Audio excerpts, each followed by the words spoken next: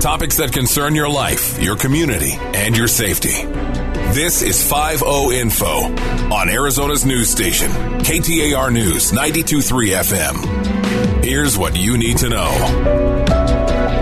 Thank you for joining us for another edition of the 5-0 Show. I'm Jamie Rothschild, the host of the show, or I guess the co-host of the show, because returning is Brian Essa, commander of the Desert Horizon Precinct. I think this is like your 10th time co-hosting, and I'm getting the feeling you're going to just take over the job soon. Thank you for being back. Hey, thanks for having me.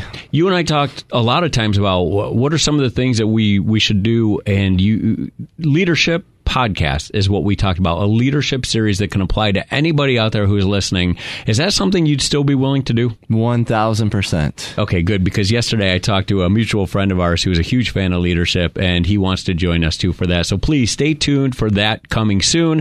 Thank you to Bonneville for this time. And if you want to learn anything or more about the Silent Witness program, please check out silentwitness.org, or you can call 480-WITNESS. So you're going to hear a lot of noise in the background today because Commander Essa and I are joined by our friend Billy Hardy. Billy's a detective with the Phoenix Police Department. Billy, thank you for being here. Thank you. Thank you for having me. And that's the last we're going to hear from you because you brought the most popular employee, Doc, your partner in crime, and we're going to talk about Doc in a moment. But for folks who don't know you, Billy, you are a detective with the Employee Assistance Unit, but you had a lot of assignments prior to that. Can you walk us through a little bit about your career, why you decided to become a police officer, where you worked, and what brought you to where you are today before we talk about Doc? Yeah, a little bit. I was in the Navy, and I was a search and rescue swimmer, and I got a little bit of exposure to the Coast Guard, using our ship to board other ships. And so kind of fell in love with the idea of it at that point. Tested for Harbor Police, but Gulf War started, so we got deployed. So came back home after that and then started my search for local police departments. Yeah. And here you are. 28 years down the road. Right? So Billy and I, I feel like we got to be really close over this past year with everything that happened with Tyler and Tyler Moldovan and his situation, and just getting together and maneuvering through that. Here's my question to you.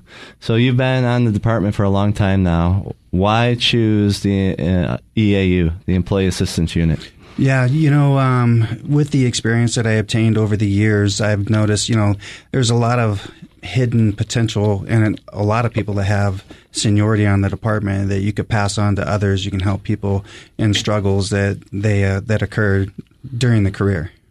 Awesome. Yeah.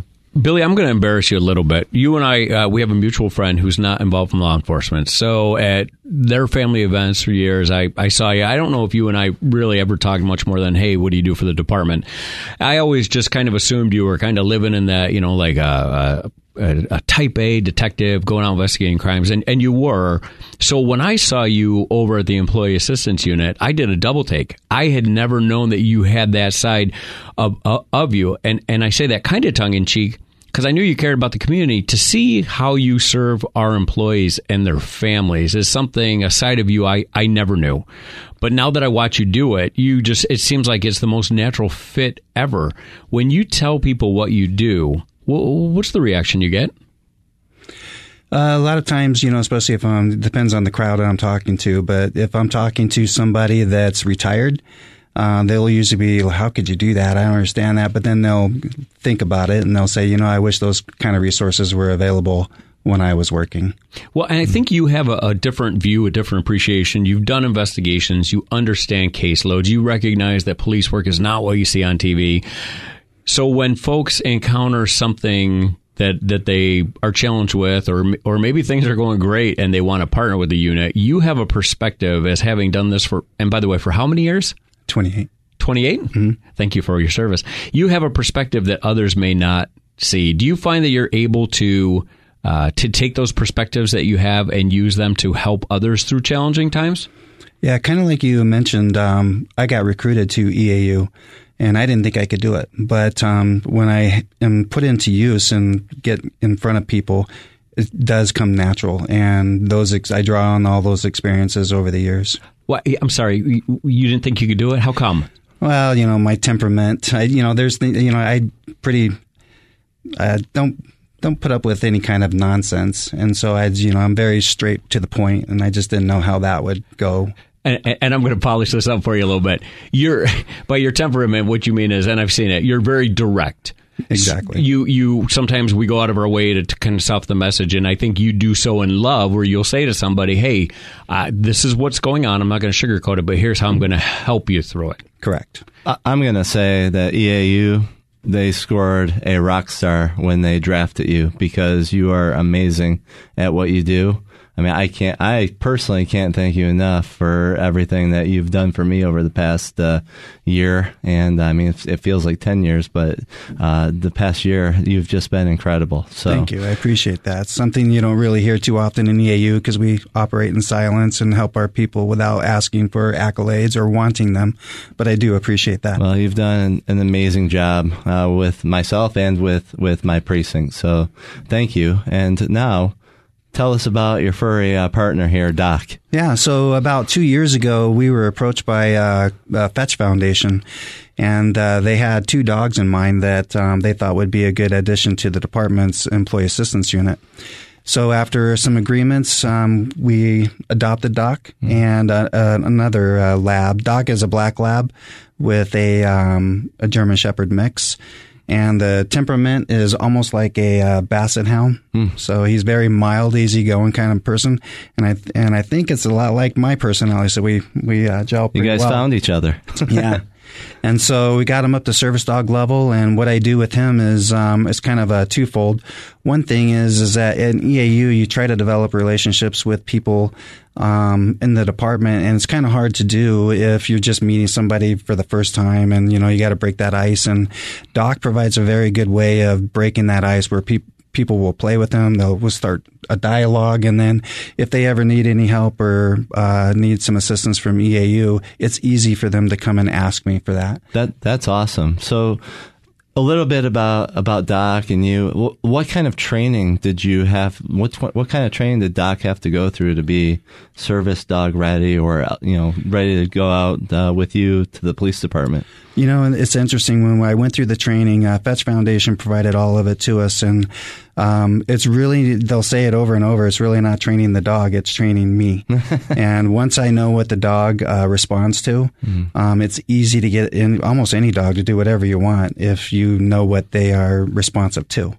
Wow. And so we would go to public places all the time, where it got to a point where I could go to Arrowhead Mall, put Doc in the middle of the aisle and walk away, have him sit, and I'll walk away out of sight for 5 minutes, and he will stay there and wait for me. Even though people are coming up to him and petting him and that kind of thing, he'll just kind of look around then to see when I'm coming back around the corner. And when that's incredible. Got to that point, I didn't think I could make a dog do that, but yeah. Speaking of man's best friend, right? So, Commander, you said something earlier. You were giving Billy a compliment. Billy's kind of a humble guy. When you said an employee assistance unit, you said, we really don't hear that feedback. I think that's because you live under the radar. You want to be a resource and an asset, and you never do it for the accolades. And so because of everything you do is very anonymous, to your point, you usually don't get that feedback. But with Doc, what we just saw when we were standing in the lobby, everybody's coming up to you. Everybody's asking if they can pet the dog. Before we started the show, one of the producers was on the floor rolling around he had never met Doc. He's rolling around with the dog. That puts you almost above radar. Does it ever get embarrassing, or are you just used to it now? No, it's always, hey, Doc, and it's never, hey, Billy, and that's fine with me.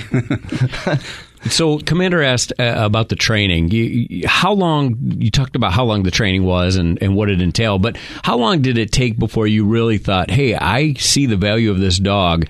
My partner, the dog goes home with me, rides to work with me. And what is it like when you have Doc at work? Are you always looking around for him? You mentioned he wasn't necessarily looking for you. What's it like to have your best friend at work with you? It's pretty cool because I don't go everywhere I go. He just naturally follows me, and he's always looking for the next person he can play with and spend some time with. And it's a great example, or not an example. It's a great experience to watch what the meltdown of an individual. They're in a high stress. Let's talk about somebody that works in internet crimes against children. High stress job. To watch them come and just take 30 minutes out of their day and unload from what they're having to deal with is a great to watch. Let's dig into that for a second. If I work somewhere, I've got high stress, or I see something that's just really hard to watch, a lot of people might think, okay, so you're petting a dog, but it's deeper than that. Can you talk about that process and what it does? Yeah, honestly, I can't explain it. It just naturally happens, and they forget about everything else for a little bit. Yeah. Well, even as we sit here in this, it's not such a big room, but here Doc is laying at your feet. And here's my question to you. Obviously, Doc is awesome, your partner. What do you think, if Doc could talk, what would he say about you?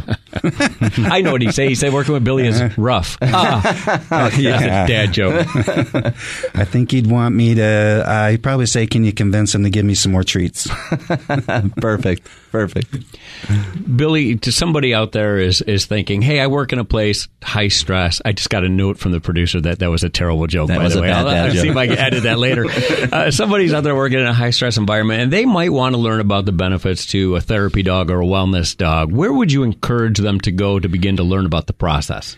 Well, you can go on internet, and there's a ton of information about service dogs and the services that they provide, coming from a handicap situation, PTSD situation, or just a general therapy dog. I was in a crisis training this morning. I was sharing with you before we started, and one of the speakers was talking about the road that they've had to walk, and they said that at one point they had thought about harming themselves, and then they got very emotional and said, but I worried who would take care of my dog after. And so that for them was their why. And I think people underestimate the therapeutic power of animals. Billy, we can't thank you enough for coming on the show today. We can't thank you enough for the service that you provide all of our employees in the department, you and your partner, Doc, and thanks for spending this time with us. Thank you. I appreciate having me. So, Commander, now that we've got that extra moment, I was going to ask Billy that ambush question, and I want to turn it back on you. So I'm going to ask you both. It's always an ambush question. This question is always an ambush question. So I'm looking at you both, and I'm going to ask Billy, in a couple years, you're going to probably retire from the department and try something different, and that might be retirement. What do you want your legacy to be while you're here, or after you leave? Oh, wow. That is an ambush right there. Just remembered that I did my job. I did it well. And that's about the best I can ask for. Cared about people as well, which I think a lot of people who look at you, seeing you in this role, to Commander's point, it makes perfect sense. You're definitely a servant leader, Billy, and that reflects in your day-to-day interaction. I've seen it, and can't thank you enough. Thank you. So, Commander, you have a family you love. You have sports and stuff outside of this place. We've talked about leadership numerous times with you, but I don't know if we've ever truly asked you what you want to be best remembered for or known for. Here goes the ambush question again. I just, at the end of the day, what you invest in that's where your treasure's at. And whether it's my family and my kids, whether it's the officers that I have the privilege to lead with, lead in my precinct, the key is it's all about people, and it's all about the relationships that you leave behind. And so if I leave anything behind in this world, hopefully it's that people remember the relationships that we had. I believe that anyone can lead during easy times. I think it's hard to lead during challenging times. And Commander, you've had some opportunities to lead during challenging times. So thank you for your servant leadership in the last, however long it's been, the year and a half or so. You've changed lives, you've protected people, and I thank you for your leadership as well. Oh, thanks, Jamie. Billy Hardy, Detective Billy Hardy, and Doc, thank you for being here. Commander Essa, thank you as always for being here. Thank you to the community for listening to us each and every week as we talk about matters of the community, because community matters. Thank you to Bonneville for this time, to Ed, our producer. Until next week, stay safe. You've been listening to 5-0 Info on Arizona's news station, KTAR News 92.3 FM. For more about Silent Witness, go to silentwitness.org. That's silentwitness.org. Or call 480-WITNESS. That's 480-948-6377.